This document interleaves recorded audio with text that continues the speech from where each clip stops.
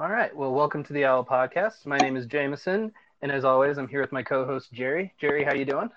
I'm doing great. Good. And then we have with us, as usual, Willie. I Willie, am how are you? stupendous, sir. Yes. Stupendous. And then we have a special guest. Lane has been on one of our podcasts before. He was on a podcast we had about guns. This was probably about a year ago now. But he's back, and he's going to join us for this episode. So, Lane, how are you doing? Doing well. Thanks, guys, for having me again. Happy to be here. Of course, buddy. You're always welcome on. So yeah, Jerry, you brought up an interesting topic with the whole COVID-19 thing going on. A lot of people are saying that some constitutional rights are essentially being suspended, particular ones being like the freedom to assemble, things of that nature as well, with the whole social distancing aspect of stuff. So let's kind of get it kicked off with you just kind of talking a little bit about that conversation you and Kelly had. So, all right, going in raw. We're going in raw dogging this bitch. Yeah. No foreplay. No. With permission, of no course. Foreplay. We do have permission. Very consensual conversation. Well, Willie said that he's kind of on a time frame, so I'm just saying let's just dive right head in first. Yeah. Have you guys seen? Do you guys watch Curb Your Enthusiasm? Yeah, a little bit. I do. There's a great scene in the new season where he goes to a girl's apartment and they're like starting to touch and like get physical. But he's like, wait, before we get started, he puts his phone on the coffee table and he pushes record. He goes, commence session. Yeah, it's kind of like the reality we live in now. Oh, yeah. I know. Everything is kid gloves, man. You gotta be really careful. I'm very glad to be paired off and boring. It's awesome. Thankfully, you three are basically, well, Willie and Jerry are married, and Lane's basically married. So thankfully, you guys got that going in your favor right now. Yeah. Yeah, watch out, Jim. Don't have to do that dating game anymore. Well, now I just have to record my wife's permission. Honey, if you go to July 22nd, 2018, there's an audio recording that you expressly allowed this to occur, madam. You told me I could go out searching for slump busters, hun. But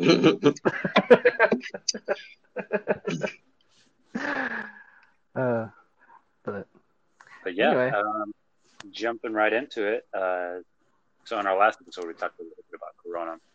I don't know, we kind of exhausted that topic a little bit. We could rehash stuff, but I was listening to another podcast called The Fifth Column, and they're all pretty libertarian, kind of focus more on constitutional rights. And one of the hosts brought up an interesting point about constitutional rights, and it got me thinking. It's not a topic that I constantly think about. I'm not a civil rights activist or anything, but it was interesting to kind of get a new perspective. And the New York Times also came out with an article that I think, I forgot the exact name of the title, but it's something along the lines of, with fears of coronavirus growing and spreading, governments are essentially grabbing for power, right? And so it was me and Kelly my wife got to talking around yesterday, and we started talking about different rights and essentially powers that were granting the government in a time of crisis, right? And then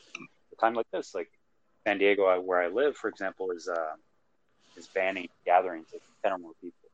They're banning also religious gatherings, and they can fine you.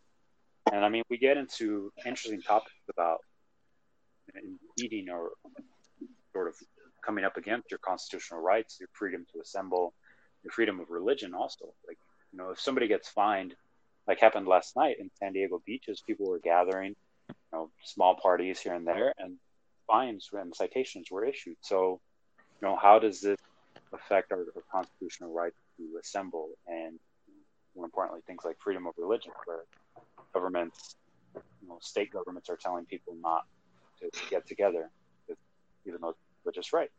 So it just kind of brings up interesting topics about what rights we're willing to give up in a time of crisis.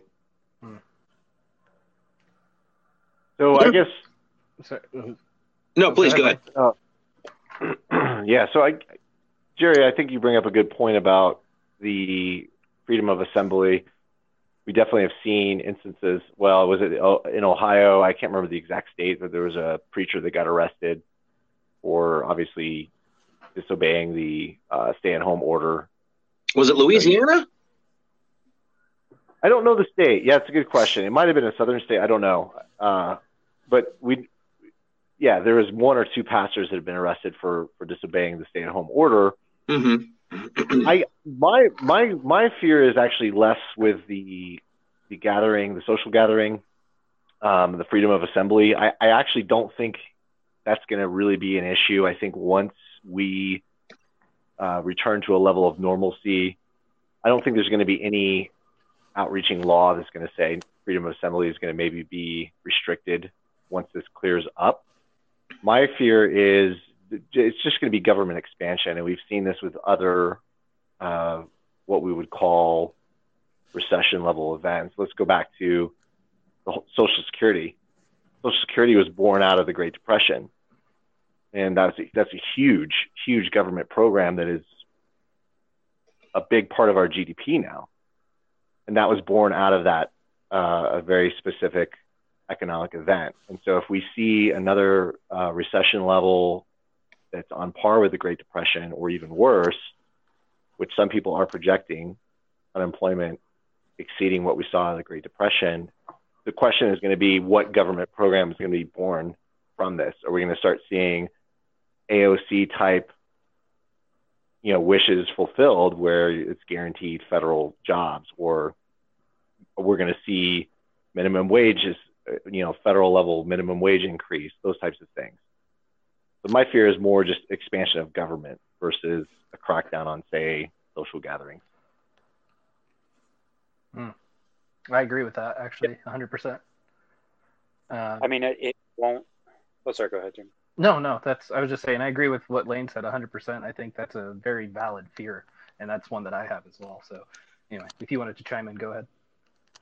Yeah, I think the fear is a little less sort of government overreach in the United States. I think that most politicians are pretty sensible in the United States, and we have so much bureaucracy that it's hard to consolidate all that power. But it is happening around the world. For example, in Israel, Netanyahu consolidated power, and he essentially stopped all courts, and courts can't convene. And now he was supposed to go under trial for, I forget the exact specifics of the case, but he was supposed to undergo trial for corruption and other things, and he essentially stopped courts from convening and gathering. And so Viktor Orban in Hungary has just consolidated power. He's pretty much a dictator in all but name.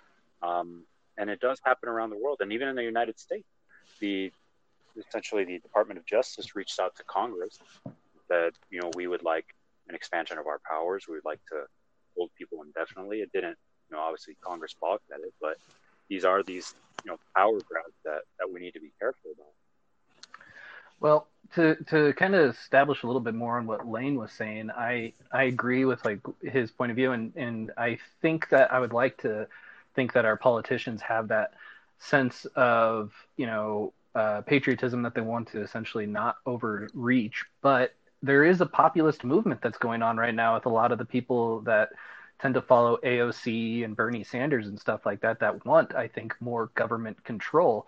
I was having a conversation with a friend of mine the other day who identifies as a democratic socialist, and her big thing that she was talking about with this is that she wants there to be this to be like a sign to give the public some kind of ideas of a revolution. Is her exact words were a revolution, and a revolution of essentially overhaul in healthcare, overhaul in government, overhaul in essential capitalism ideas, things of that nature that she's blaming, and that a lot of people in a populist movement are blaming these ideas for the reason that we now have COVID-19 in the United States. So, I mean, despite the fact that you think that a lot of the politicians out there won't essentially go towards that direction, there is a large movement of people that has a very populist movement towards wanting those ideas essentially established. Yeah, James.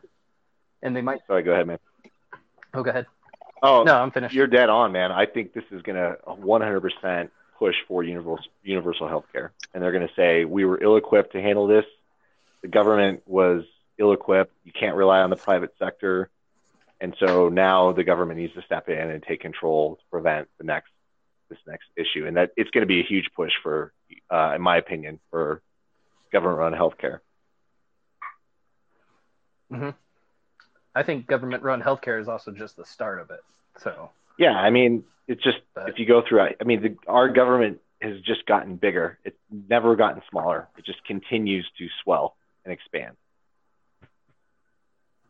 Yeah. And I mean, whether you're a Democrat or Republican, I think that's common sense would dictate that's not the best idea, but I could be wrong. So, Willie, what do you think of this? Well, as far as the healthcare piece is concerned, I don't know how a lot of people are going to be able to afford any sort of long-term ICU visit. There's a lot of people that are pretty grossly underinsured, and I think that might be the only argument somebody might have towards nationalizing a healthcare system. But, I mean, we're speculating on what's going to happen tomorrow. To go back to the initial question of, you know, constitutionally speaking, are shelter-in-place orders, our mass quarantines, a violation of our civil liberties? I think somebody could make the argument that, yes, they are to a certain extent. But it's, I would say, a short-term sacrifice to keep people sheltered in, keep people hunkered down, to at the very least just minimize the contraction rate of this communicable disease so that we don't overwhelm a system that's teetering on the brink as we speak. Very true. Power grabs, vacuums, et cetera, like that is going to be something that's going to push itself into the forefront in the coming months, because that's just inevitable. There are people in positions that wish to expand whatever power that they have, and be it further bureaucratizing things, be it further nationalizing things. Yes, that's definitely something that's at least going to attempt to happen by certain parties and powers that be. But I think to answer the initial question, is it constitutionally in a gray area? Absolutely. If you go back to the basic root of quarantine, you're looking at an individual. Hey, this person has X. We need to put them in an isolated situation, temporary house arrest, whatever you want to call it, have them fuck off for a few weeks, wait until they're no longer hot, and then, okay, that problem is taken care of. How can you extrapolate that from an individual guaranteed to something that's bigger? You know, hey, this entire county, because there's been X amount of cases at these different residences, we need to lock it all down. It gets dicier. But I think that's going to be one of the side effects of trying to institute something so sweeping and so draconian in an otherwise democratic country. I mean, we're used to doing whatever the fuck we want to, going wherever we want to, traveling between counties, traveling between states. It's from a moral perspective, it's going to get gray. But I think that's just the nature of something like this. When you have to move fast, when something has an incubation period for like a week before a lot of people start to show any symptoms, it gets dicier. And to legislate a definitive answer out to something like this, it's tough. It really is. So I don't know. Should people just chill the hell out? Yes. Are there some like the people on the beaches that were congregating? Why are you congregating on the beach? Like, come on. There's a disease that's killing people. But on the other hand, is it viable to fine them? How much were they fining them, Jerry? Whew, top per person? That's steep. Yeah, exactly. And this is at a time where, so for example, you have the government through an overreaction instituting these policies. And one, we don't know if these policies actually do anything. We just found out today that cats can get them, right? We have no idea that if this disease is spread easily through the air. Some of the most recent studies are saying that it's what do they call it? Aerosolized? What's the terminology they use, Jerry? Yeah, it's just aerosolized, just water droplets, and you speak and then spray. Yes, there is a building case pushing at least in that direction. Again, nothing is 100% concrete, but there is a growing argument mounting that it is, in fact, that contagious. Yeah. And then, I mean, so if they're instituting these policies, we don't know if they're actually effective.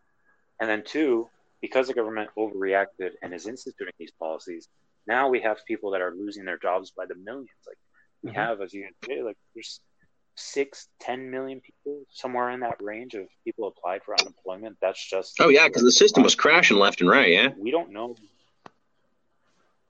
exactly. And so, as Lane and Jamo were alluding to, like we're now going to have populist government, populist politicians essentially try to implement policies that are overblown, are way too bureaucratic, right? So would you say that there's going to be a very reactionary response to this? Like, the pendulum will swing too far in the opposite direction. Well, yeah, and just to come to my point, but I mean, for example, you had Bernie saying that vaccines should be free. What planet is that going to? Yeah, like all the people that have done all this work, they're doing it basically out of the goodness of their heart because they don't have bills to pay and mouths to feed. Guys, you know what else should be free? College, right?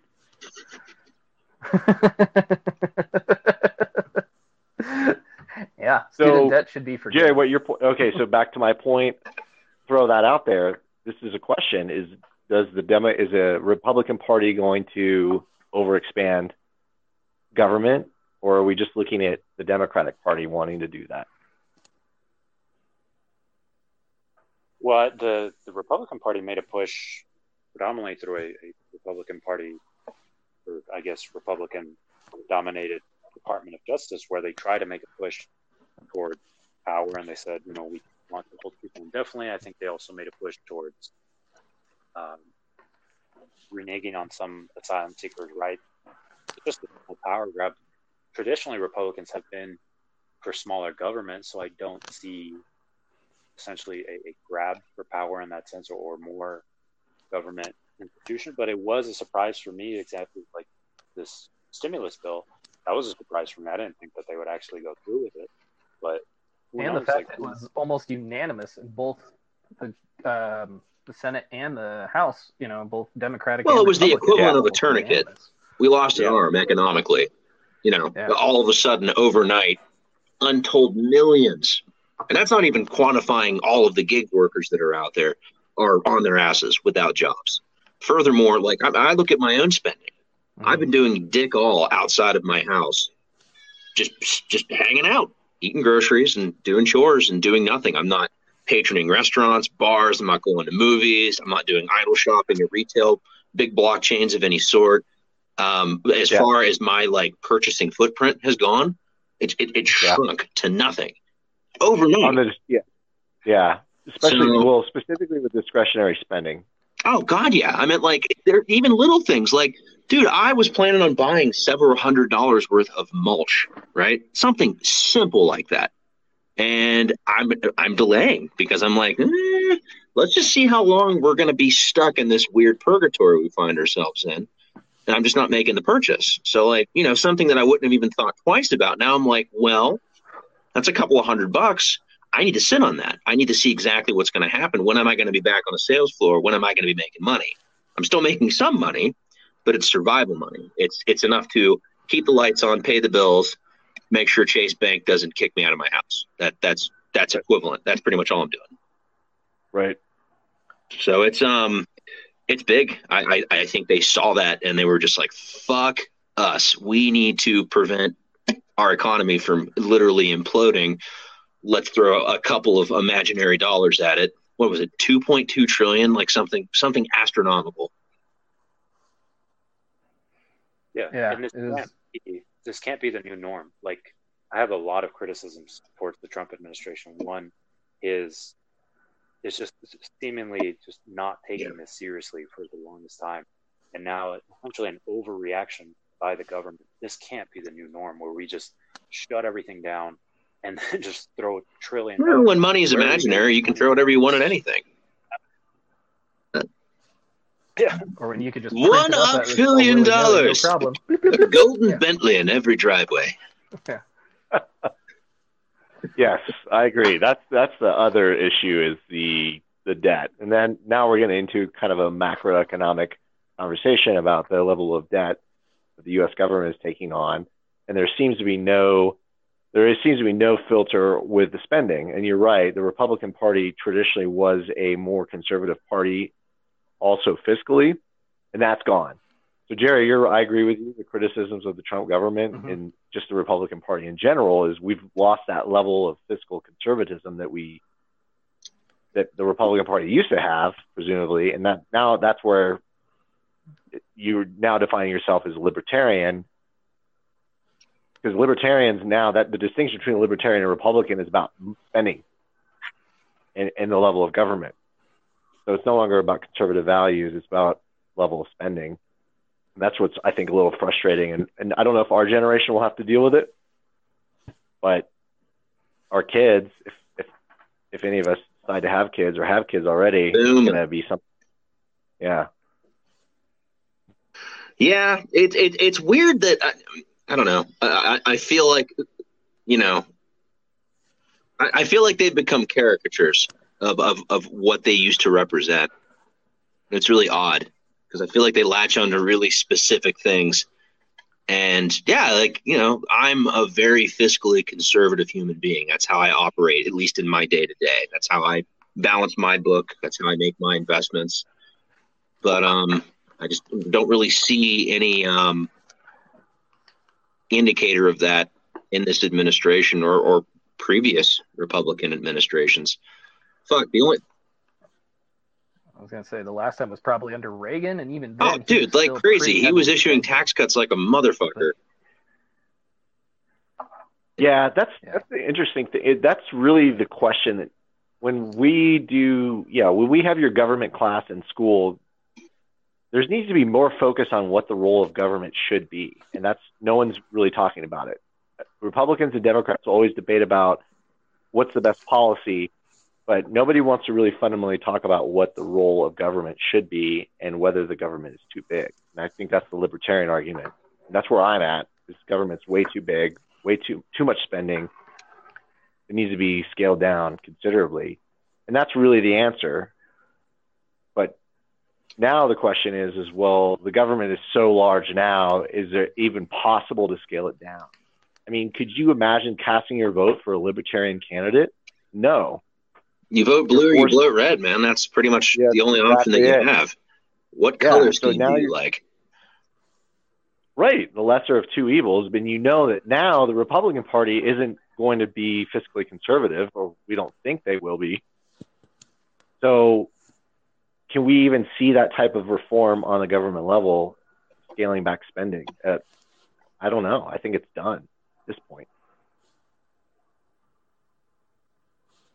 I actually agree with that. I mean, I'm also a firm believer. I think obviously we need to look at changing up healthcare. I think we need to look at changing up the education system. I think we need to look at changing up infrastructure and all these different things. But I'm also the kind of person that I think the worst possible person to do all that is the government. And yet those are the people we keep looking at trying to solve these different issues, when I'm more of like I think the free market or the just individuals can probably do a much better job than the politicians who bicker and piss all over each other.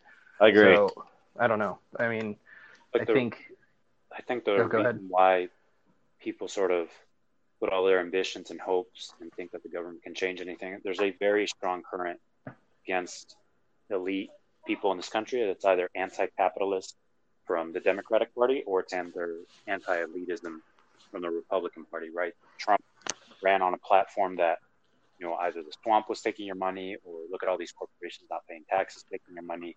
And that same platitude was very strong and is very strong in the progressive left with the Bernie camp and the AOC. They're very, very anti-capitalist, anti-corporation. Bernie, pretty much anytime he wants to rally a group, essentially just lambast the pharmaceutical companies. That's been his pedestal. I think the reason is people have very little faith that corporations, I'm not of this opinion, but I think people don't think that if you have money, if you make money, you can do something noble or ethical in the country. And I think that that's just wrong. I think and we need to break that. We need to find a way to get a message across that just because money is involved doesn't mean that we can't do something ethical. We can't do what's right. Well, yeah. So what you're pointing out, Jerry, pharmaceutical companies, is that if everyone had a level playing field, then things would be a little bit better with pricing on those drugs. So the argument is that you have countries like Canada who have a nationalized healthcare system, and so when they purchase pharmaceuticals, they basically say, "Hey, we're only going to pay this much for these drugs. You have to sell them to us at this price." And so by doing so, they're maybe taking a loss, and so then they're in a capitalist country like the United States, they're selling them at a higher price to offset what they're selling at for these. Basically, it's a subsidy.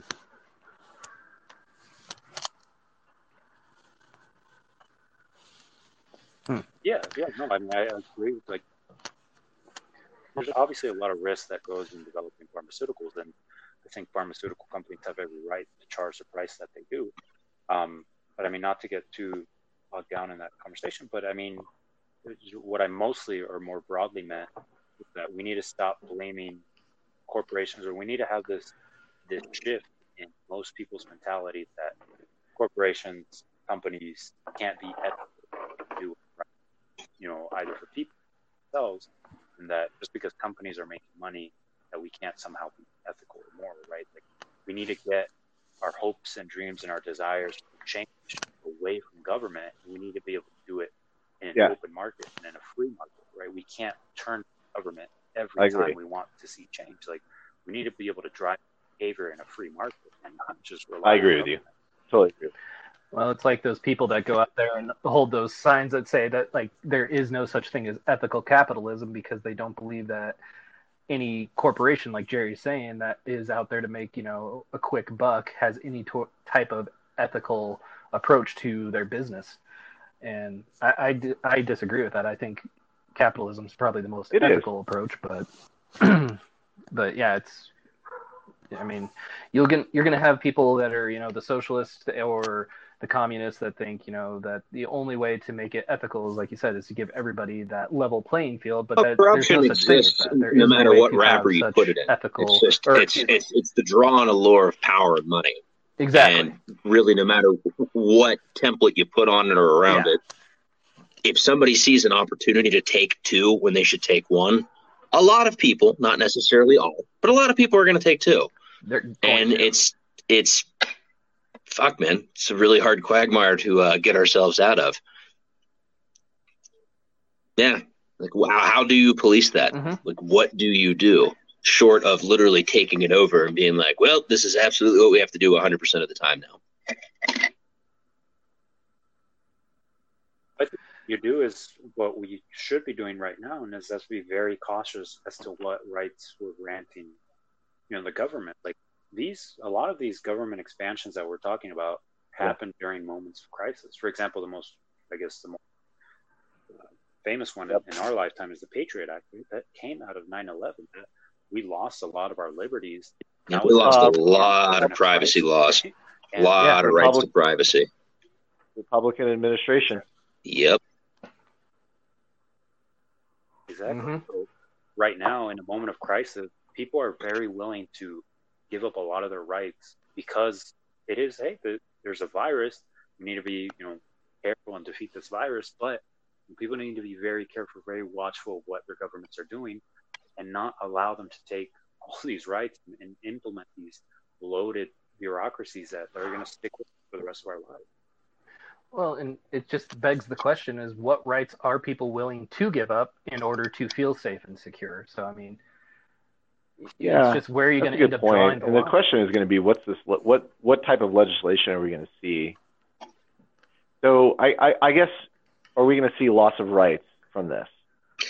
If we are, I don't know how much legislation you're going to see on a permanent basis. There might definitely it's hard to say because, again, it's all speculation. But I do think that we do need to up our collective consciousness of response to something like this, because it's going to happen more. Our population worldwide is only increasing, and we're only eating further and further into wild territories and eating more and more exotic meats, which is only going to just throw more outlier viruses into the main. Basically, I mean, when did this first hit officially? Like 4 months ago? December? November? I think it was like December. Yeah. Somewhere in that ballpark. So you had something that, what did it come from? Whatever. It came from an obscure animal in a remote spot, and in a period of less than 2 quarters, it's now completely wrecked world economy. People are at home, people are losing their jobs, people are doing X, Y, and Z. At the very least, I think there needs to be legislation in place to mobilize a quicker, more effective response to something like this. So that's what. Well, I think there needs Jam, to... I cut you off. Go Dan. ahead, please. I was going to say, well, I think preparation is obviously important as far as preparing for this, but I don't think that the legislation needs to do any type of restrictions on rights. So, I mean, if we were to do something more along the lines of making it more accessible to manufacture life-saving masks, like those N95 masks, or like I brought up in that last podcast of how only one particular area had all those saline bags, and when it was hit by that hurricane in Puerto Rico, we lost our nation's supply of saline. We need to essentially have more preparation as far as that goes, as far as being able, so if something like this does happen again, there's much more available resources as opposed to essentially scrabbling and trying to get, God bless all the companies out there right now that are doing everything they can to just make those N95 masks and turn them, left and right. But we shouldn't have had to have gotten to that point. We should have had this stuff essentially prepared. At the very least, a contingency plan that essentially could say, hey, entities X, Y, and Z, you have a guaranteed stimulus package set aside so that you can start mass producing X in the event of Y. Because to say, hey, a respiratory illness is going to hit... We should have already had the resources available. We should be looking at all sorts... with shy of some cataclysmic event, Yellowstone erupting or a meteor or something like that striking, we should have had, I think, this stuff prepared, not prepaid. And that we should have essentially, just not have to essentially be scrambling is what I'm saying. Well, that's just reactive supply chain logistics, man. That's saying, hey, I'm going to run a bare minimum of this, and if demand comes short term that I need to fulfill, it's more cost effective for an entity to say, hey, I'm going to build it as it comes to meet demand in real time rather than sitting on a repository of something that could go bad, could get damaged, could be lost in a fire, could, fall off of a shipping container in the ocean. I would say it's don't know. Guys, everything. Go ahead. Everything you guys are saying right now is going to be justification for government expansion and a new government entity being created. Because that's exactly what everyone else is going to say is the failure of the private sector. We were unprepared. Mm-hmm. We didn't have everything set in place. And so you're going to now justify the creation of a new government program. I mean, we just... I didn't think well, if the initial question that we had was the constitutionality or potentially the morality of what we should do, I mean, it should at least be a conversation. And yes, somebody could use that and weaponize it and say, hey, we need to pass this legislation. We need to make this bureaucratic wing of blah, blah, blah to make sure X, Y, and Z is in place. But I mean, what would be the counter to that? Business as usual? I just don't know where it's going to go from there. No one is... Yeah, go ahead, Jerry. Yeah, and I think...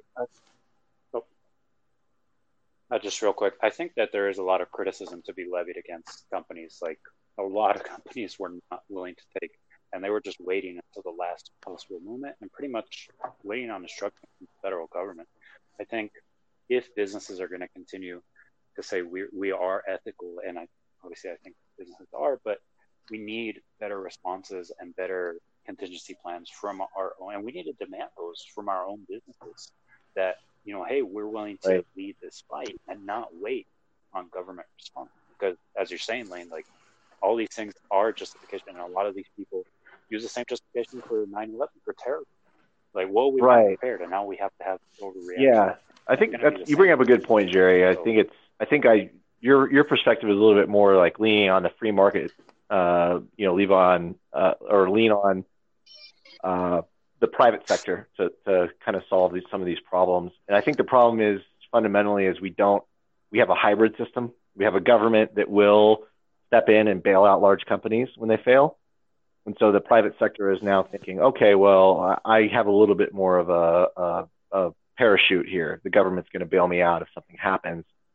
It's that, what's that effect when somebody is in you have an individual in a large group and a large people are watching and, someone's getting, the bystander effect, right. The bystander.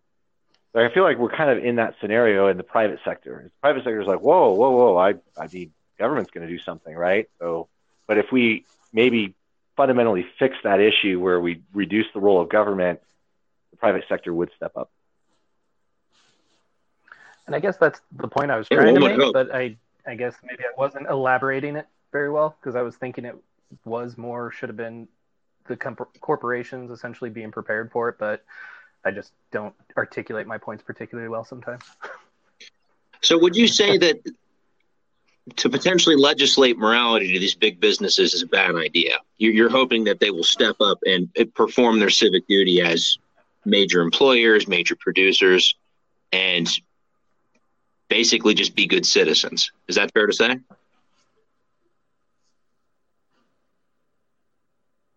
Yeah, I think employers don't want their employees sick. I think they don't want to. One, it's just wrong to see that, and two, you don't want your workforce diminished. And yeah, I would like to see that onus shift towards our businesses and our business leaders versus waiting on essentially just allowances from the government, just letting the government dictate what you do as a business. How bad do you think this is going to get? I think if companies... Oh, go ahead. I think all four of us literally just right at once.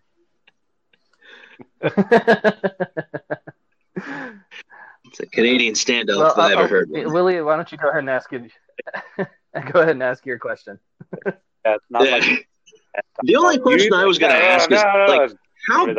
Please, where do you think the peak is on this? Like, how bad do you think this thing is going to get before we start to see a denouement and a wind down of cases, deaths, et cetera, et cetera? It just, I mean, this is pure hypothetical, but just what do you guys think? Well, I'll jump in real quick. It depends on how serious you think the disease is. I think there's a severe lack of medical capacity in the United States. And so the level of testing is not what it should be. So it could be that with the level of testing improved, that we find out that the disease is less fatal than maybe we think. So really, the isolation that we're experiencing now is based on all available evidence, the best evidence that we have to date.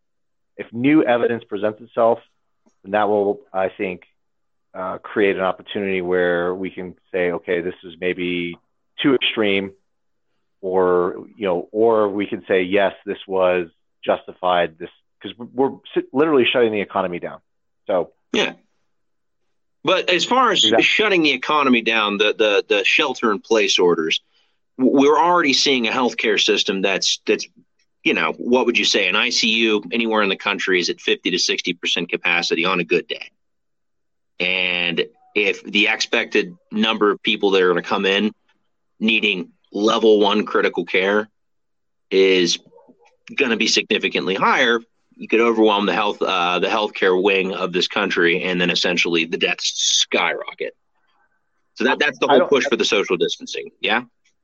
Yeah, but hold on, because not every area of the country is getting 50% capacity in the ICU. So you have specific pockets like New York. There's other areas that are getting. No, I'm saying before this is even considered, your average ICU is at a significant capacity. Before this disease even could, No. That's my point. Is I don't think the average ICU is at capacity. I think it's select areas of the country that are at capacity. Okay. More heavily populated, densely populated areas? Yeah, I think if you look at the majority of the country, I don't think is the ICU or the hospitals are overrun. I think it's very, very specific areas of dense population, like New York. Sure, where their population density is unusually dense, like they're slammed. As far as like just people coexisting. I'm not saying in this case. I'm just saying there's what even is the population of New York? Like what, 8-9 million people? Like it's a gigantic city. New York City, yeah, that's, or I think right around 8 million people. It's not even that big. I mean, I think the entire state is somewhere maybe around like 15, 16. Yeah, because outside of the city, like there's a lot of rural, especially upstate. Yeah. But anyway, Lane, continue with your point, I guess, what you were trying to say. Yeah, so I think, so what Willie was asking is, what is the end result? What's the worst case scenario? Or maybe that's what we all want to know. I think it's going to be, as soon as more information comes to light, and that's really what we're facing, is a lack of information. So we're assuming worst case scenario, hence the stay-at-home order and the willingness to shut down the economy for the most part. But once new information comes to light, then do you believe the economy can recover once everyone goes back to work, and how quickly can it recover? Fundamentally, I think the economy was strong prior going to this. There was no underlying issues with the economy. Unemployment was the lowest it was been in 50 years. So do things return to normal once the stay-at-home order is rescinded? Restaurants open back up. They hire back waitresses and waiters, bartenders. Your gig economy goes back into play, Uber, Lyft, etc. Any of your business people who were traveling for work, they're now traveling again instead of at home on their laptop. So does everything just turn back on with a switch? That's the question. The other part of that is, if we release or relinquish the stay-at-home order, does the virus make a return in the fall?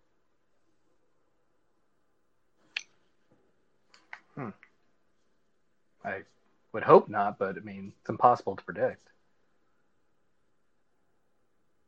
Yeah, and as Lane was saying, we don't have the information. It's very likely, and I think there was some preliminary studies coming out of Iceland that.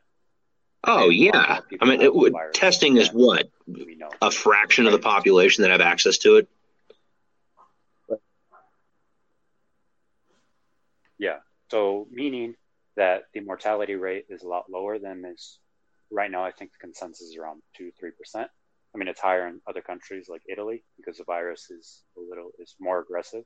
It tends to attack both lungs and cause a buildup of dead cells and causing pneumonia. So you have to have these essentially ICUs filled to capacity. But I think the reality, less from an economic standpoint, but more from just virologists, is that when the virus enters sort of a seasonal flu cycle, until we develop a vaccine, and even then, it might not have 100% efficacy. Vaccines are tricky. So I think as a reality, I think worst case scenario, and I think a very likely scenario, is that this is just something that we're going to have to live with. And much like the flu or other unfortunate series of events in our society, this is just something that becomes 20, 30,000 people die probably every year. I think, unfortunately, that's a scenario that we have to live with, and can't continue to shut down everything because 20,000 people are dying. That's something that we have to live with and something that we have to come to terms with. So I think that's a scenario. Would you say that this shutdown is at least a short-term response to building up ventilators nationwide and building up the necessary materials that we need to mitigate deaths that you're going to find in hospitals and other healthcare facilities? Yes. Like, hey, we are way material light. We need to build up our materials. Give us 2 months, and then once we're up to snuff, Vaccine's not coming anytime soon. We have to reopen things. Yeah, I think that's exactly what it is. It was a delay to flatten the curve and then increase medical capacity. And that's the debate now, is that we have a severe lack of medical capacity, which is going to, again, further that argument for government expansion, government role, or government to step in and fill this role or fill this void that they've identified. Yeah, I'm not saying that won't happen, but it does sound like we definitely have a deficiency that's left us with our pants down, so to speak. And whether it's legislated to be fixed, or there's a big collective push by all of the private entities to stock up for what has become a new reality for us. I don't know. Right. It's tough to say.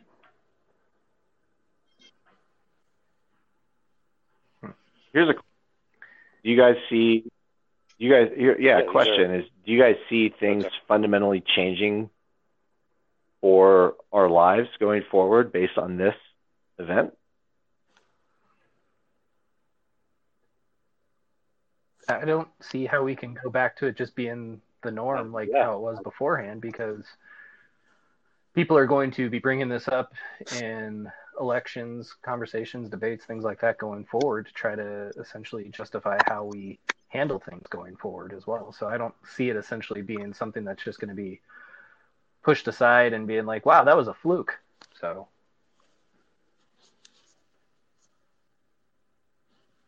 yeah, I guess to start off from an international point of view, we have to stop pussyfooting around with the Chinese Communist Party. Not continue to have these open markets, and we have to start dealing with them as a credible threat. The fact that one person in a meat market in Wuhan can get the rest of the world infected and shut down a global economy, that's ridiculous. And also the World Health Organization, shameful response from them, and just coddling and just their obsequious behavior towards them. They can't even answer a question on China. The director of the organization would just defer. He even logged off from a conversation that he was having with a journalist. Couldn't even answer questions. Like, just stop. Like, we need to treat China like an adult. If they're going to participate in the economy, we need to have actual position in their market. And so that needs to change. We can't go back to just waiting for the next epidemic to come out of China. Well, to not cut you off, Jerry, but haven't the last several big diseases come out of China, like SARS, MERS, things of that nature as well, all due to different types of bad practices that they have in their market? Yeah, the very serious one, SARS, the last one, but the only one I can think of was swine flu that came out of Mexico. But the I heard that they're starting to ban the open meat markets in China. I think as of mid last month, I saw a few articles pertaining to they're fucking shutting them down. But again, it's news out of China, so who the fuck knows? True. Is there any way to essentially we're already holding China responsible because we know where it originated from, but is there any way to essentially kind of do some sort of enforcement of the way of things Jerry was just talking about? I honestly don't know how we could enforce any type of rules upon China to try to prevent any type of further outbreaks coming from China, or even the rest of the world as far as that goes. Yeah, it's a good question. You need free flow of information, and I think that was the issue that Jerry was pointing out. Is when the first cases started showing up in China, we weren't really getting noticed. Well, they were actively silencing whistleblowers. Correct. And they're, not accurately reporting the significance of the death. So I don't think there's any way you're going to be able to control that. I think what you would potentially do is physical things like travel restrictions or travel bans, or during certain times of the year. So if this does become like a flu season type epidemic, it's going to recur going forward. Between September and April, you have specific travel restrictions from China or certain types of things like that. I just don't even know how that'd be policed. There's just so much fluidity as far as what's going in and what's going out. Right. Look, I think we need pressure on China, and we need these organizations to start acting with some kind of backbone. It's ridiculous. Things. Yeah, I think what Jerry's pointing out too, and I think what the conservative side of the argument is going to point out, especially the Trump side, is our reliance on China for labor and manufacturing. And that's become very evident that we're utterly dependent upon them. Everything runs through China. I mean, even our pharmaceutical drugs are running through China. So do you want to rely that much on a foreign country for that much of your GDP? Valid question. What would be the alternative? More expensive iPhones. This is $7,500, the iPhone 13. Really hope you're excited to have this. I mean, we have a lot of cheap. I mean, everything's cheap right now. I mean, it's pretty affordable. There's like cheap shit on Amazon, and a lot of that is because of China. So, I mean, prices are going to go up. Oh yeah, without question. But I mean, it looks like we're starting to reach a pinch point with our relationship. I mean, they're obviously cutting corners. They're obviously been very lax with their oversight. We mentioned, the open meat markets and the pressure cooker of fucking ailments that have been coming out of stacking hundreds of different species alive and dead on top of each other with zero freaking health restrictions. Being like, yeah, let's see what fucking happens. Want to eat this? Go for it. Yeah, maybe we will have to divest some of our imports from them. And yeah, the unfortunate side effect of that is going to be fucking cost. I mean, what? An iPhone 11 64 gigabyte right now, shit, I think they had a price drop. They were $700. They might be as cheap as $500 now. You're not going to see those numbers. They're going to be a couple $1,000. Yeah. And it's going to be interesting. But I mean, like, considering how cheap it is to write a loan for anything right now, finance a couple $1,000 over 2-3 years, how big of a change will that trigger? Who the fuck knows? Right.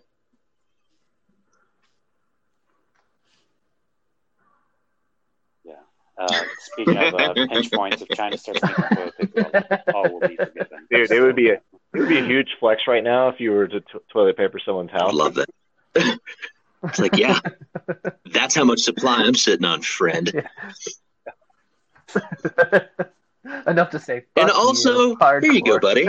It's a mess, and I know it's not the best method of, giving you said material. But if you're patient, you've got yourself a couple of months of supply up there. So.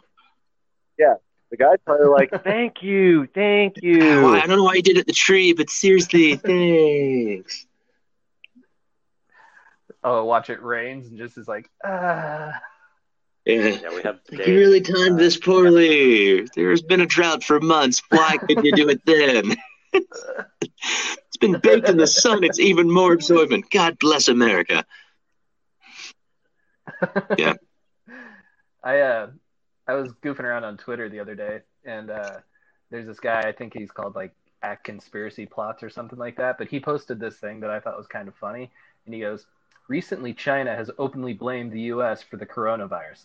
Some are beginning to believe that China started the pandemic on purpose in order to retaliate against the United States for imposing tariffs on billions of dollars worth of Chinese goods. Chinese influence has the potential to turn other nations against the U.S., massively decreasing trade to their country. I was like, wow, I think that's a bit of a stretch, guy. That's a little. Well, honestly, man, someone's rough. always they're gonna look at a horse and be like, "That's a fucking zebra." Yep. Don't need any more conversation. That's a fucking zebra. For some people, it's just a condition. What bothers me is that so many people were like, "Yeah, that makes total sense." Like, you work with the public. There's a lot of dum-dums out there. Yeah, just like, wait, what? That last 20 seconds you gave me was inarticulate and rambling. I hate you. Let's be quiet. Write everything down that you need. and we'll get it done from there.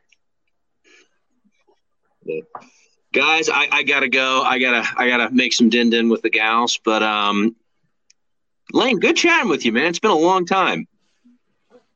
Yeah, you too, Willie. Appreciate you guys having me on, and I'll stick around, but hopefully I'll see you soon in person. Yeah, maybe next year. I understand that we're all going to get hamster balls here and just walk around in those. Those will be pretty cool. They're climate controlled, but that's kind of neat. I mean, the reality is we weren't, hanging out before COVID, so we're probably not going to hang out after COVID, but, I want to at least be polite in our salutation. That's fair. That's fair. So we'll see you soon. Can't wait to see you. So soon. We're going to play badminton, baccarat, all the things starting with B. It's going to be fun. Oh, yeah, that's right. Next time you're in Fort Collins, you have to hit me up. You have to. You must. You simply have to. All right, gentlemen, I'll leave you to it. Have a lovely evening. Stay safe. Wash your hands. Yeah, that's right. Later, buddy. Cheers. Now that we got that little windbag off. Yeah. But yeah, just to answer your question, it's going to be hard to see how we get back to how things were. I unfortunately, I deal in my day-to-day job with a lot of small businesses, and they're laying a lot of people off and they're closing. So I think a lot of people are, at least a lot of businesses aren't going to make it through. And it's hard to say. It's hard to say how we come back from that. So yeah, U.S. has never been through an event like that before. No. Yeah, no. I mean, even after 9/11, things shut down for a bit, but we're not talking like the months that we're looking at here. We were talking maybe just, a week or two? Yeah. I mean... Yeah, and it was more out of... And now it's for a couple of days. That's about it. True. Well, and I think it was more out of respect, and then, of course, they weren't sure what other plots were still in motion, but yeah, I mean, even after 9/11, which is the last biggest event in U.S. history, I mean, I can't remember anything being anything remotely as similar as this is. Nice. Sounds good, buddy. I'll be right back. I'm going to grab another drink. I'd like to take this moment to thank our sponsor, alcohol. Sweet, sweet alcohol. So, what are you drinking over there, Lane? Well, can I do a plug? Are we allowed to do plugs? Yeah, go for it. Yeah. Sure, why not? New Belgian Voodoo Ranger IPA. All right. If we're doing plugs, then I'll do a plug. I'm drinking Pendleton, and if you guys are whiskey fans, it's actually a pretty good whiskey for a pretty reasonable price. So, like I got like a giant bottle of it for like $40, and it is good sipping whiskey. Nice, man. All right, my whiskey supply has been depleted. I need to restock for sure. Yeah, I mean, I'd recommend Pendleton. It's good. I mean, at least something that you were recommending though is local. So. Well, you did know New Belgium got bought out, right? Yeah, they got bought out by an Australian company. Was it Australian? I thought it was the company that owns the Japanese beers. I could have swore it was Australian. Okay, you may be right. I gotta look it up, but yeah, employee owned. Mm-hmm. Well, all the employees apparently got a pretty nice chunk of change for it that was added to their 401k. I always laugh, man, at the socialists, because that's the socialist argument. They say, "Oh, the employees should own; they should reap, control the profits." Like, that's perfectly fine, man. But that's exactly what happens: is you sell the business for a ton of cash. Mm-hmm. Well, I mean, obviously I've got a billion different problems with socialism, but I mean, in this particular situation, I think, what was kind of great with New Belgium is that a lot of the people that ended up getting hired on at New Belgium, like, they took a lot of pride in the company because they did essentially become part owners in the company, and they were encouraged to essentially act as owners of the company so that they actually were able to, you know, they I don't know. Every time I went in there, it was pretty cool. The employees would be like, "Oh man, you got to try this beer," and I'd be like, I've already got this full one here, and they're like, "No problem, here, next one's on me," and they just go ahead and give you a beer. Right. And it's because they were encouraged to be like, "Hey, you're part owner of the company, so if you feel like this is something that would benefit the business, do it." So, which I thought that was kind of cool that it gave them that sense of empowerment. But that might just be more of like the New Belgium, you know, reputation, their business model, things like that, than opposed to some of the other employee-owned businesses out there. So yeah, I think. Well, I mean, I guess my point was that employee-owned is still capitalism, and so obviously, they benefited by, they were probably compensated with shares of equity within the company. They were worth something, but yeah. We were talking about New Belgium being sold to that Australian company, and then we were kind of talking about how the employee-owned type thing is actually a form of capitalism, when a lot of the socialists are like, employees need to have these rights of employee ownership of different companies, and blah, blah, blah. So. And then they sell it for a ton of money. Oh. Mm-hmm. Yeah, they did great. I mean, go then. Those employees, they made some nice buku bucks in their 401k because of it. So good for them. Yeah, man. We've had clients at Facebook who original employees at Facebook who were basically granted ISOs instead of stock options before they even went publicly traded. And then you have millionaires in their late 20s, early 30s. Yeah. Just from that. Well, I think from a job interview. I think it's like also what Facebook now has stocks worth almost $200 a share. So yeah, if they were loaded up on stocks, man, yeah, you're not joking. They got taken care of for sure. Yeah, if they were buying it at 30 cents a share, or they were just being gifted them. I read a story the other day about a guy that worked for Apple, and essentially is when the company first started.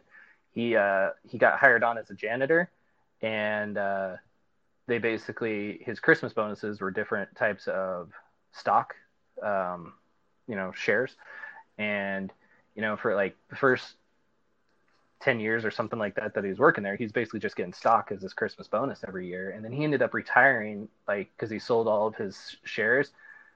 He retired at like 45 or something like that, and he still made like $9 million or something like that off of all the shares that he was gifted to. So I was like, that's pretty legit, just being a janitor for the company. I mean, and you're getting your Christmas bonus with stocks in that company. Pretty legit. $9 million, hell yeah. Yeah, I mean, I could live comfortably off of $9 million, I think. Yeah, I'd have to make a few compromises, but I think I could pull it off.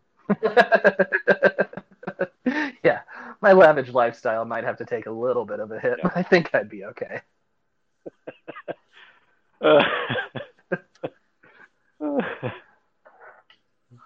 So, Jerry, we were doing plugs for the alcohol we're drinking. What are you drinking?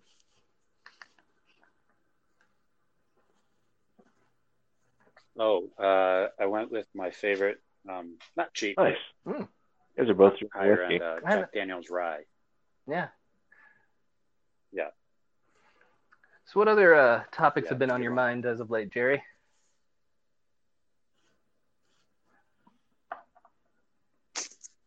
Honestly, I kind of ashamed to say it, but coronavirus has been very present on my mind a lot. I'm reading a book. It just feels like every day, I don't know, like every day I'm hyper aware. And even though it's only been in the news for really, really been in the news for like 3 weeks, it's felt the longest 3 weeks of my life. Just to finish up, I can't remember being this in tune or this acutely aware of every day, like just being aware of what's going on in the news. some days it It's check been out. it's been a strange Just felt low. sensation. So where I live 200 yards away from the interstate, and at night I'll go out to the dumpster, which is just down the street from me, and it's about maybe 60 yards from the interstate. And I never thought about it much in the past. And when I would take my garbage out there and throw it away, I'd always have that white noise in the background of the interstate, just cars driving by and stuff like that. The other night, I went out there, and this was recently after like the shelter in place order was given here in Colorado, and I walk all the way over to the dumpster and I, throw my stuff in there, and I'm just realizing like it's eerily quiet, and it's took me a second to realize like there's no traffic on the interstate. Something that I've always taken kind of for granted that's always just been a white noise in the background, with the cars driving by and stuff like that, is now all of a sudden it's gone because people are now, staying at home. They're ordered to stay at home as well. And you're just kind of like, you're noticing little oddities. And then like yesterday, I went to the grocery store, and it's so strange to see everybody now like wearing gloves, wearing masks. The cashiers have giant sheets of plastic, or not sheets, but like of like clear plastic, like on the actual checkout line, so that way there's a barrier between you and the cashier. So you're putting your stuff on there, but that way there's not like that interaction anymore. And of course, they're all now being ordered to wear like gloves and stuff like that. And it's definitely a weird world that we're living in now, and it's kind of strange. I mean, you're seeing all these different ways that people are now being told like this is the new norm for the foreseeable future until we just tell you otherwise, and just all these things that you've kind of taken for granted, and it's now like nope, can't do that. It's a very strange sensation. Yeah, empty Yeah, shelves has been the biggest thing that I've had to adjust to. It's like obviously it no way compares to what's going on in Venezuela, but like, that socialist hellhole that is Venezuela, that there's actual right. famine and actual empty shelves. But kind of do a little bit of insight as to what they deal with. Like, I never, and you feel extremely Yeah, spoiled, and you don't realize how coddled you are. Like to see empty shelves was a bit of a shock for me, and yeah, and all the things that you're referencing, JMO, what's going on here as well in San Diego. It's people are observing, they're following those 6 feet social distancing. Me and Kelly went to the park the other day, and everybody was kind of standing, keeping their distance. It wasn't full; it was super empty, but 3 or 4 people that you did see, they all had masks on, so yeah. it was different. It was And weird. to kind of highlight on what you're It's just talking reality about now. there as well, it's like it drives me crazy. I live by a park as well, and I take my dog on a walk there every day. Now that essentially I, you know, just to get out of the house, it's one of the only ways that I really can. But it drives me crazy is when I walk through my neighborhood, because I also live close to a school, so there's a lot of children that people are supposed to be, following the rules of this social distancing, and yet when I walk up to this park, there's still, like I saw today, a group of like 6 people walking their dogs, and they were like less than 3 feet apart from each other, every single one of them, laughing and joking and stuff like that. And I'm just like, why the fuck aren't you guys following the rules? Like we're trying to stop the curb here, and these are the rules that have been set in place with our best possible knowledge that we have right now, but yet it's like you guys aren't willing to give up your lifestyle, right now, because maybe one, aren't taking the threat seriously, or two, you don't, like I said, aren't willing to give it up right now. And I don't understand that, like how a lot of people aren't abiding by these rules. Well, here's an interesting stat that I came across. This is from the World Health Organization. They said that the mortality rate, 95% of all deaths are 60 and over. Mm-hmm. I think that's the answer to your question, JMO, is why are younger? The fact that they're younger, that they're feeling invincible still, type of stuff. Yeah, exactly. They don't. Mm. You still there, Lane? Yeah, you guys got me. Oh, sorry. Yeah, you kind of disconnected there for a second. Sorry. So yeah, I don't think they care. And yeah.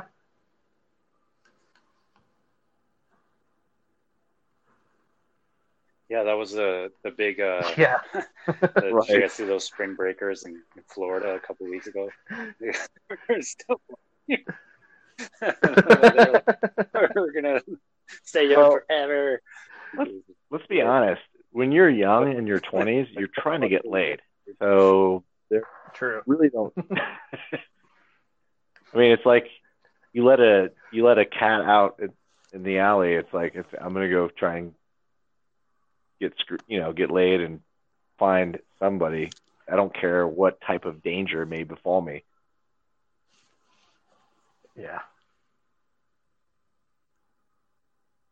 And also it's like a lot of people, like I know a lot of people in my own social circles that don't follow the news even as closely as I do. Like a lot of people just don't know. And I think they catch a few things here and there. I mean, it's impossible to not hear, but I think a lot of people just don't really pay attention to the news that much. And then the other thing was that stat that it only affects older people. I think that caught on kind of like as a myth. You know, one of the scary things about this virus is how aggressive it is, and it's not just that you might die from it. It's the fact that if you get it and you survive, you have a very good chance of living for the rest of your life with scar tissue built up in your lungs. So you could live the rest of your life basically like you have some kind of pulmonary disease, and just no more sports, no more walking, and a lot of people haven't caught on to this reality. So I think a lot of people just don't follow the news that closely, and so they don't really see it as that's unfortunate, as a viable threat.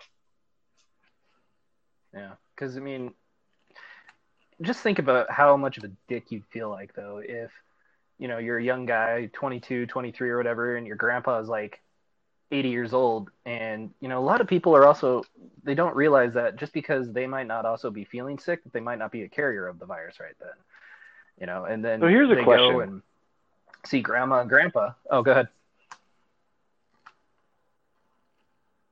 Lane, you there? Do you guys believe yeah, you got me? Yeah, sorry, you said, well, here's a question, and then you kind of cut off there for a second. Yeah, sorry guys. Do you guys believe he likes to build up? You guys believe the 200K death estimate in the United States or what? Yeah, that's the U.S. projection. The model projected 200K dead. Best case scenario. I mean, I don't see why it couldn't reach those numbers. I mean, there seems to be so little ground right now that's being taken back from the virus that I don't see why we couldn't hit, potentially 200 to a 250,000 people dead from this. I'll look up what the current total is right now. Let me pull that up. So we had about. I think I have a link for it. I think it was 12,500 from H1N1, if I'm not mistaken. Could be in that number, sure. Jerry, do you have any thoughts on that?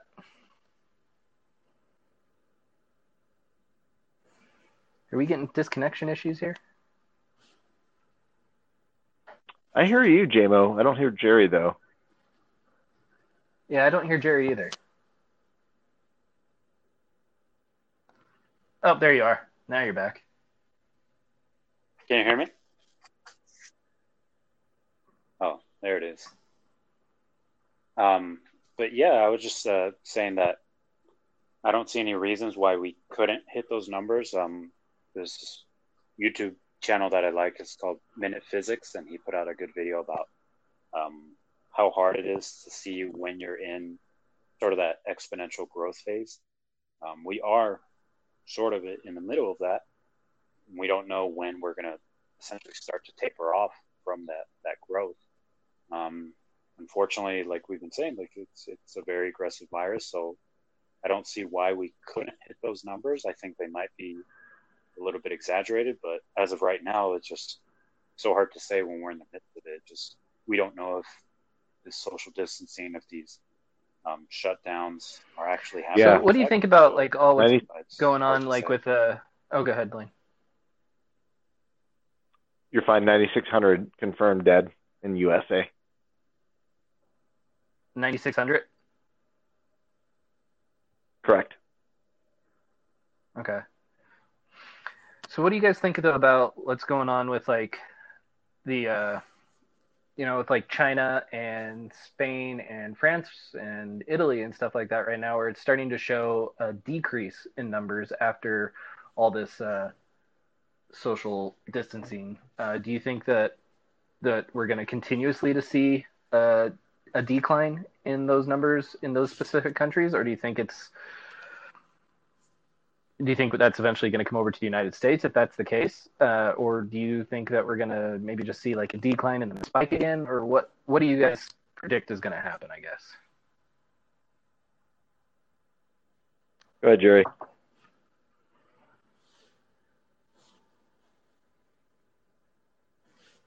Yeah, I mean, all those countries that you named, I think I'm not too up to date on France, but I know the other ones were pretty, I don't know, for lack of a better term, draconian, authoritarian. Like they were pretty rigid in their enforcement of these stay-at-home orders. Like cops actually be driving around the neighborhoods.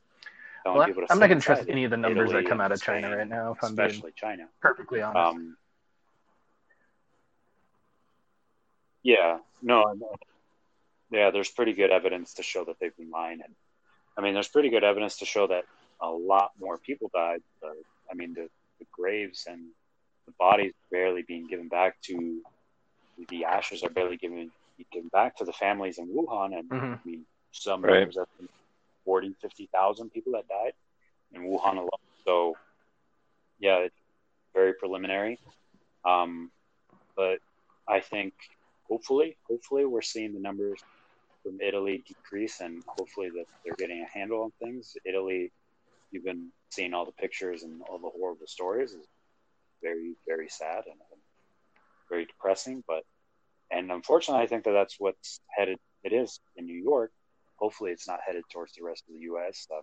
I think population density has a lot to do with that. But hopefully New York is just. I think is Washington the next biggest state that's being hit by it, like right in the Seattle area?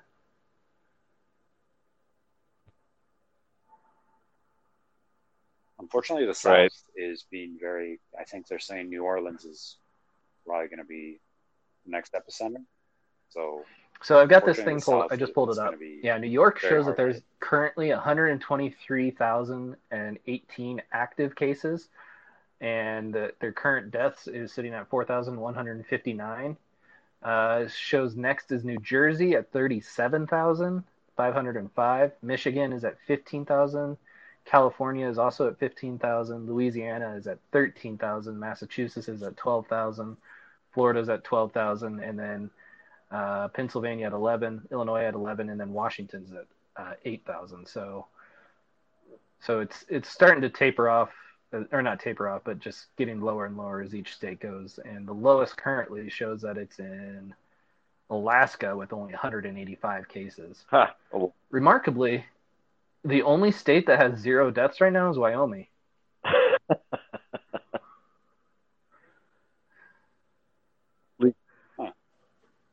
I think it's the least populated. It is the least populated state. Isn't that the least populated state? So they were doing social distancing just by basically the fact that they lived in Wyoming.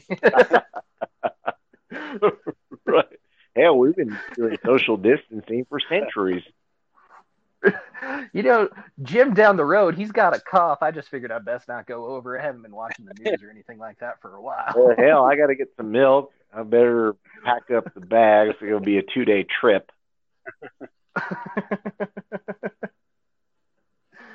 So, yeah, I guess that makes sense.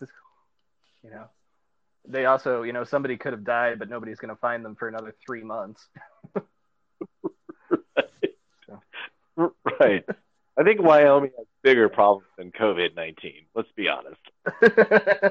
Yeah, Wyoming's problem is that it's Wyoming. uh, Wyoming. No offense to any listeners in Wyoming, we love you. Yellowstone's great, but let's face it, you're like you're kind of shitty otherwise.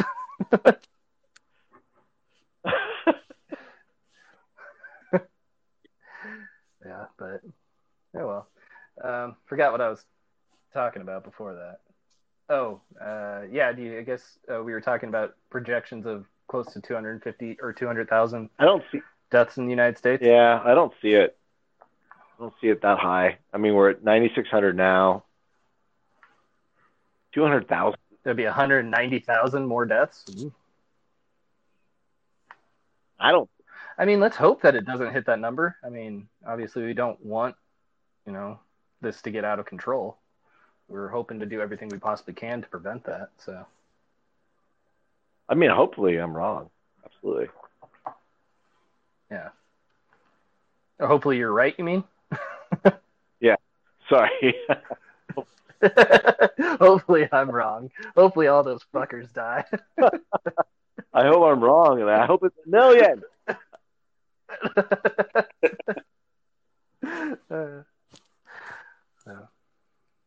Elaine, has there been anything on your mind in the last few weeks besides COVID-19 that you think would be fun to talk about? Honestly, yes, I do have something to bring up. Just Sure. one thing that is a big part of my life is sports, and we've had no sports in our life. I know that it's true. Yeah, that can sound a little maybe selfish given the adversity that everybody's facing, and I'm sure there's people that have had direct impact by this. But it changes the day-to-day life for a lot of us. And so we understand what we maybe took for granted. And I feel sports is one of those day-to-day things that has been significant impact. Mm-hmm.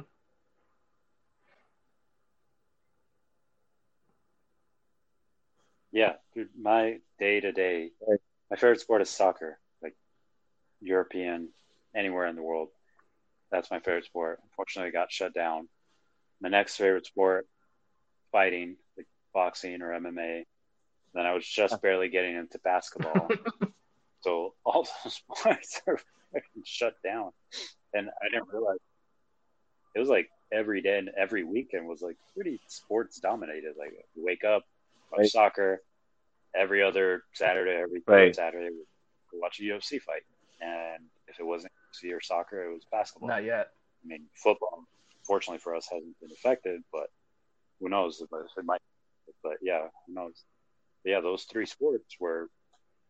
Yeah, I agree. Sports has been one of the strangest things. It's definitely one of the biggest parts of my life. Like it's something that I did absolutely almost every day, and it's been weird. It's been and like wasn't opening day supposed to be here in like a week or two, and now it's been postponed until basically to be determined for baseball. Yeah, it was supposed to be Friday.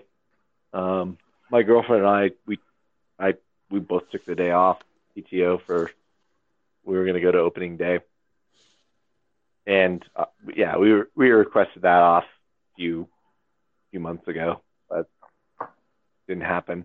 I mean, just imagine right now. Let's say it was announced that Monday night there was going to be a sporting event. Pick your sport: basketball, NHL, whatever. No people in the stands, but let's just say it was a primetime television event. That would get me pretty excited. Yeah. I'd watch whatever. Right now, people would love the distraction too. Absolutely. They just don't have it right now, and right now it seems like the only thing that they can watch is the news, and the news is talking about COVID-19. So it's like it's kind of just at the forefront of everybody's mind. There is no distractions right now, which maybe with the exception of podcasts, but which is we're still talking about COVID-19, but so. Yeah. You know what's been funny is so another big part of my life. I love going to concerts, and especially like uh, going to see different DJs or just seeing different people that I like. Right. Music has just been one of the things that we've kind of had to get concerts that well been shut down. And I've been watching a lot of musicians on Instagram, and one of the ways that they're trying to get through this little hive live events either on YouTube or Facebook or Instagram, just for like some kind of way to like deal with the lack of shows and concerts. And that's been kind of like a little bit tied into the same concept of sports. It's like, how do we get through this when it's just such part of our lives? Like, they don't know what to do, so they just have these like concerts in their living rooms. I just feel bad for a lot of the students right now that are not going to be able to have their traditional graduation, with walking with the cap and gown. And then also the fact that a lot of like those students aren't going to be able to get to have like their senior prom or anything like that too. I think that really True. sucks. Yeah. Me and Kelly were planning our wedding this time last year. We were leaving That's bachelor true. and bachelorette parties, like all that shit shut down right now. Like, not a schedule. Yeah. Sucks. Can you imagine having like your birthday right now? Just be like, hey everybody, it's my birthday. Stay home. Don't Just come a and guy see in me. a party hat sitting in a chair by himself with his little Yeah, like the little narco. kazoo they blow out. Hey, It's my birthday. hey, Mom. Sorry, you couldn't make it this year. I got the card you sent with the $5 in it. Really appreciate that. Mom, by the way, inflation has done a number on $5 over the last 30 years. Yeah, Uncle Sam sent me a check for $1,200. Yeah, Mom.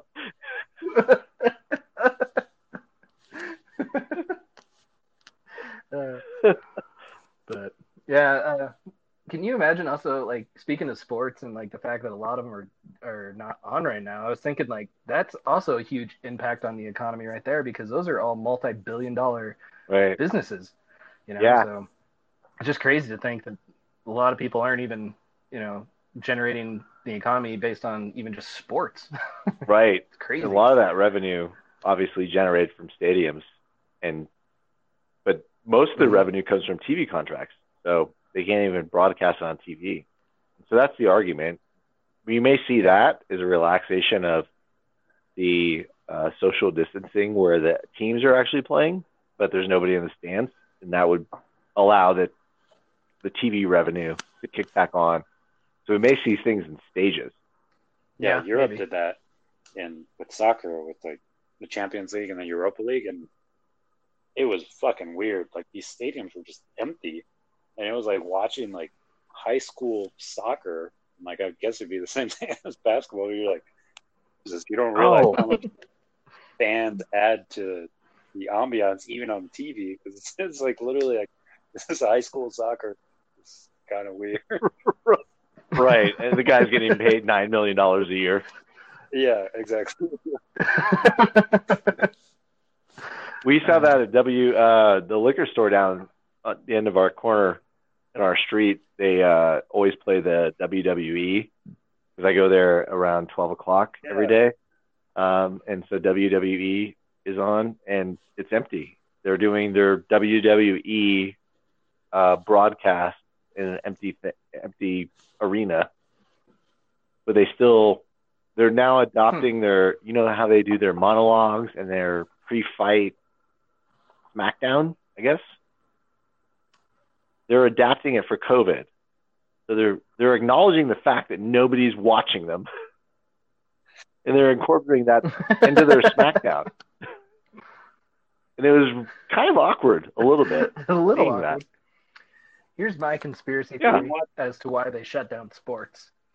They shut down sports to try to send Tom Brady a message to fucking retire. But no, he decided to come back to Tampa Bay, and they just can't seem to get the gosh darn pointer along to him that it's like, Tom, we don't want you here anymore. Man, Tampa Bay has been under COVID-19 quarantine for the last 30 years.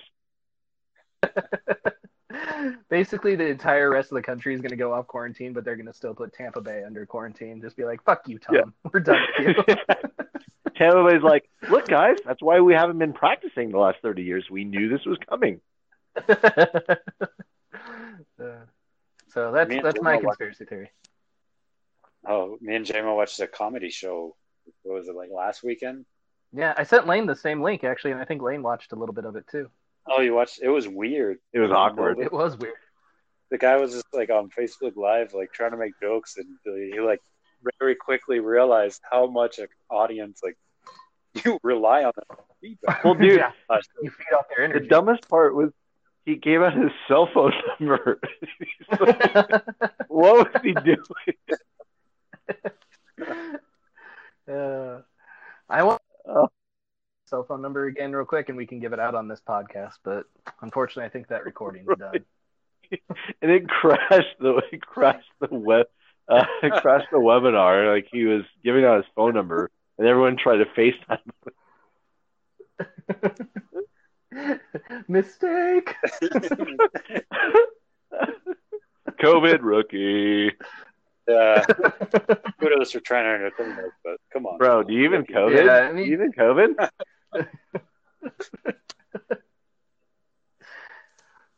That's funny. But yeah, that was such an awkward thing to watch just because like he tried for what was it, like 20 minutes to tell one joke, but then people just kept like calling him and FaceTiming him. And then eventually when he finally got the punchline out, we're like, we don't fucking care anymore. We just want to see the actual comics. But you're just so damn determined to tell us this one joke. Yeah, dude. And then when the comics got on, they weren't even that funny, and it was just not that good. Yeah. The only one that I liked was the last one, but mainly is because I could relate to what he was saying because he was talking about Denver. You know? Oh, was he? Nice. Yeah. I mean, he had this joke about like how he got to Denver and he was talking about like the weed laws in Denver, and then he had this joke about the Rockies and the baseball team. Oh, yeah. He was like, so I was gonna buy a ticket and it was like $6. And I thought you said Iraqis, not the Rockies. Iraqis. He had this joke about Iraqis. I was like, yeah, Iraqis. Baghdad.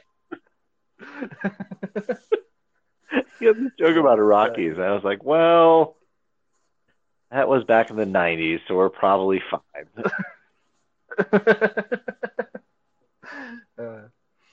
Yeah. If anything, this virus has shown just how interconnected and how much we like being around other people. It's pretty insane. Yeah. Then there's the introverts like me that are just living the life right now. I'm like, wait, so I get to stay at home every day and not interact with people except my dog? This is great. J-Mo's like, well, I guess I got to eat mac and cheese every day.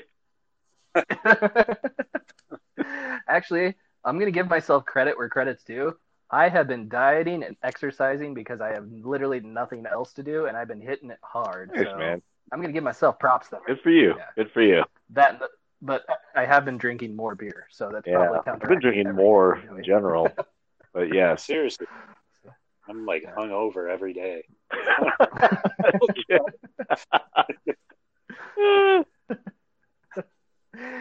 Well, it was like, what was it? It was Friday night, Lane. You and I were playing video games until like 2 a.m. And I looked over and I was building a little like Coors Light mountain. And I have like 8 sitting there. By the end of it, I was like, God dang it. And halfway through it, I realized I ordered a pizza as well. So I was like, damn it. I really undid all the work I did this week. Worth it. Yeah, worth it. Tell you what, it was nice waking up the next morning with a little bit of a hangover and just having pizza in the fridge, being like, all right, this is all right. Oh, it's not the Ain't worst. so bad. Yeah. Yeah. It's interesting. No, I agree. A lot of people. No, go ahead. Oh, I was just saying, interesting, like, yeah, certain sectors of the economy are actually thriving based on this. And yeah, I think Domino's, though, their stock was jumping up. Amazon, Netflix, pretty much anything with a digital format or digital platform. Yeah, I didn't realize how much going out to bars and restaurants was hurting my wallet. Like I'm like, God damn it! What do I spend my money on? I bought a Kindle the other day. If I had money to buy a Kindle, would have never bought a Kindle ever. You're like, where did this money come from? I bought a book the other day. I don't even know what the fucking book was.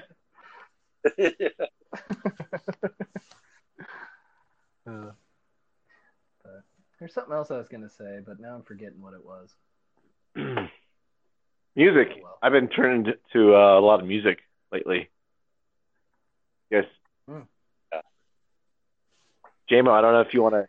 You know, what kind of? No, I'm sorry. I don't know what kind of topics you want to put in your podcast, but we can. Literally, we've talked about everything on this podcast. I mean, we had an episode on Game of Thrones, so we can talk about whatever. Yeah, what are you guys listening to music-wise? Let's hear some artists, some songs. I'll give you my new revelation. You know, recently I've been digging on The Weeknd a lot lately. I like his new album. Nice. I heard good things about it. I have not checked it out yet. Yeah, I like it. I know they're an older band and they've been around for a while, but they're new to me. And I've been also getting into Rat-a-Tat. I think they're pretty cool. They're pretty fun. So. Rat-a-Tat? Yeah, they're mostly instrumental. They're kind of like EDM type music, but I dig them. I think they're fun. Nice. Okay, I'll check them out. Yeah. Yeah, I was going to recommend Jerry? Weeknd also. I've been listening to that Weeknd album a lot. Amazing. It is. It's really good. Yeah, I really like it. I've been listening. I guess it comes down to you. Yeah. Lucas Graham. You guys familiar with Lucas Graham? Yeah. Isn't he a country singer? Not a country singer. He's a. Oh, then no, I'm unfamiliar with him. I would call him a Brit. He's got a British accent. He may be UK. I don't know. But Lucas Graham, 2 albums. One, I think, out in 2015. He's going to be a very poppy, very similar to Ed Sheeran. I would put him in that mold. Kind of that hybrid between pop, hip-hop. Very, very forward vocal. Really talented singer. Really, song. Oh, sorry. What was that, Jerry? What was it? He had like that 21, the 7 years song or something. 7 years, exactly. That's the title song. That whole album is really good. I went and listened to that whole album the other night, and then the album he has after that. It's really good. I was actually surprised and impressed because I really just kind of chalked him off as that one-hit wonder, but went through and listened to the whole album, and really good. Big fan of vocals. He's got great range in his vocals. On the recordings, the vocal presence is very forward, which I like. And he does a little bit of a blues, soul, kind of a Stevie Wonder. He's got some Stevie Wonder vibe in him a little bit. So it's good, man. That's what I was digging on last night. That sounds good. I mean, I'll check out anything. You and I typically tend to have pretty similar music taste. That's kind of what I remember from our days when we used to be like neighbors and we played Madden until like 3 in the morning and we'd always jam out to tunes. We always had some really fun tunes. So. Yeah, man. Music is my passion for sure. Yeah. I mean, you're an incredible pianist, so. I think that's the correct pronunciation, isn't it? Yes. Hey, Jim, maybe so. Real copies. Wayne, are you hearing him correctly? JMO, your audio is very distorted. Oh, well, that's awesome. I was saying you're a great pianist. That's the correct pronunciation, isn't it? I just hear like penis in a very distorted. Yeah, you sound like Megatron. Like one of those smokers that has to put those to their throat. Yeah. Hey, Doc. I'm trying to say penis. Yep. Just hearing. You just- Still hearing the the best part about this, Jerry, is Here, I'll text it. JMO just keeps talking and not. yeah. It just sounds the same. Like, JMO, your microphone's fucked up. yeah.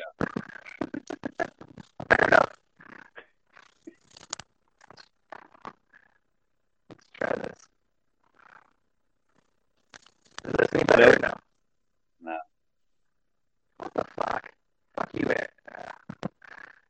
fucking Anchor. You're screwing up everything. Lane, I texted you what I was trying to say.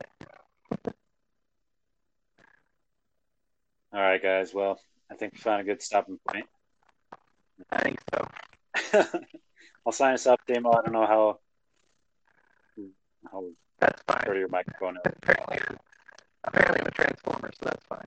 Yeah, you sound like a transformer right now. You. All right.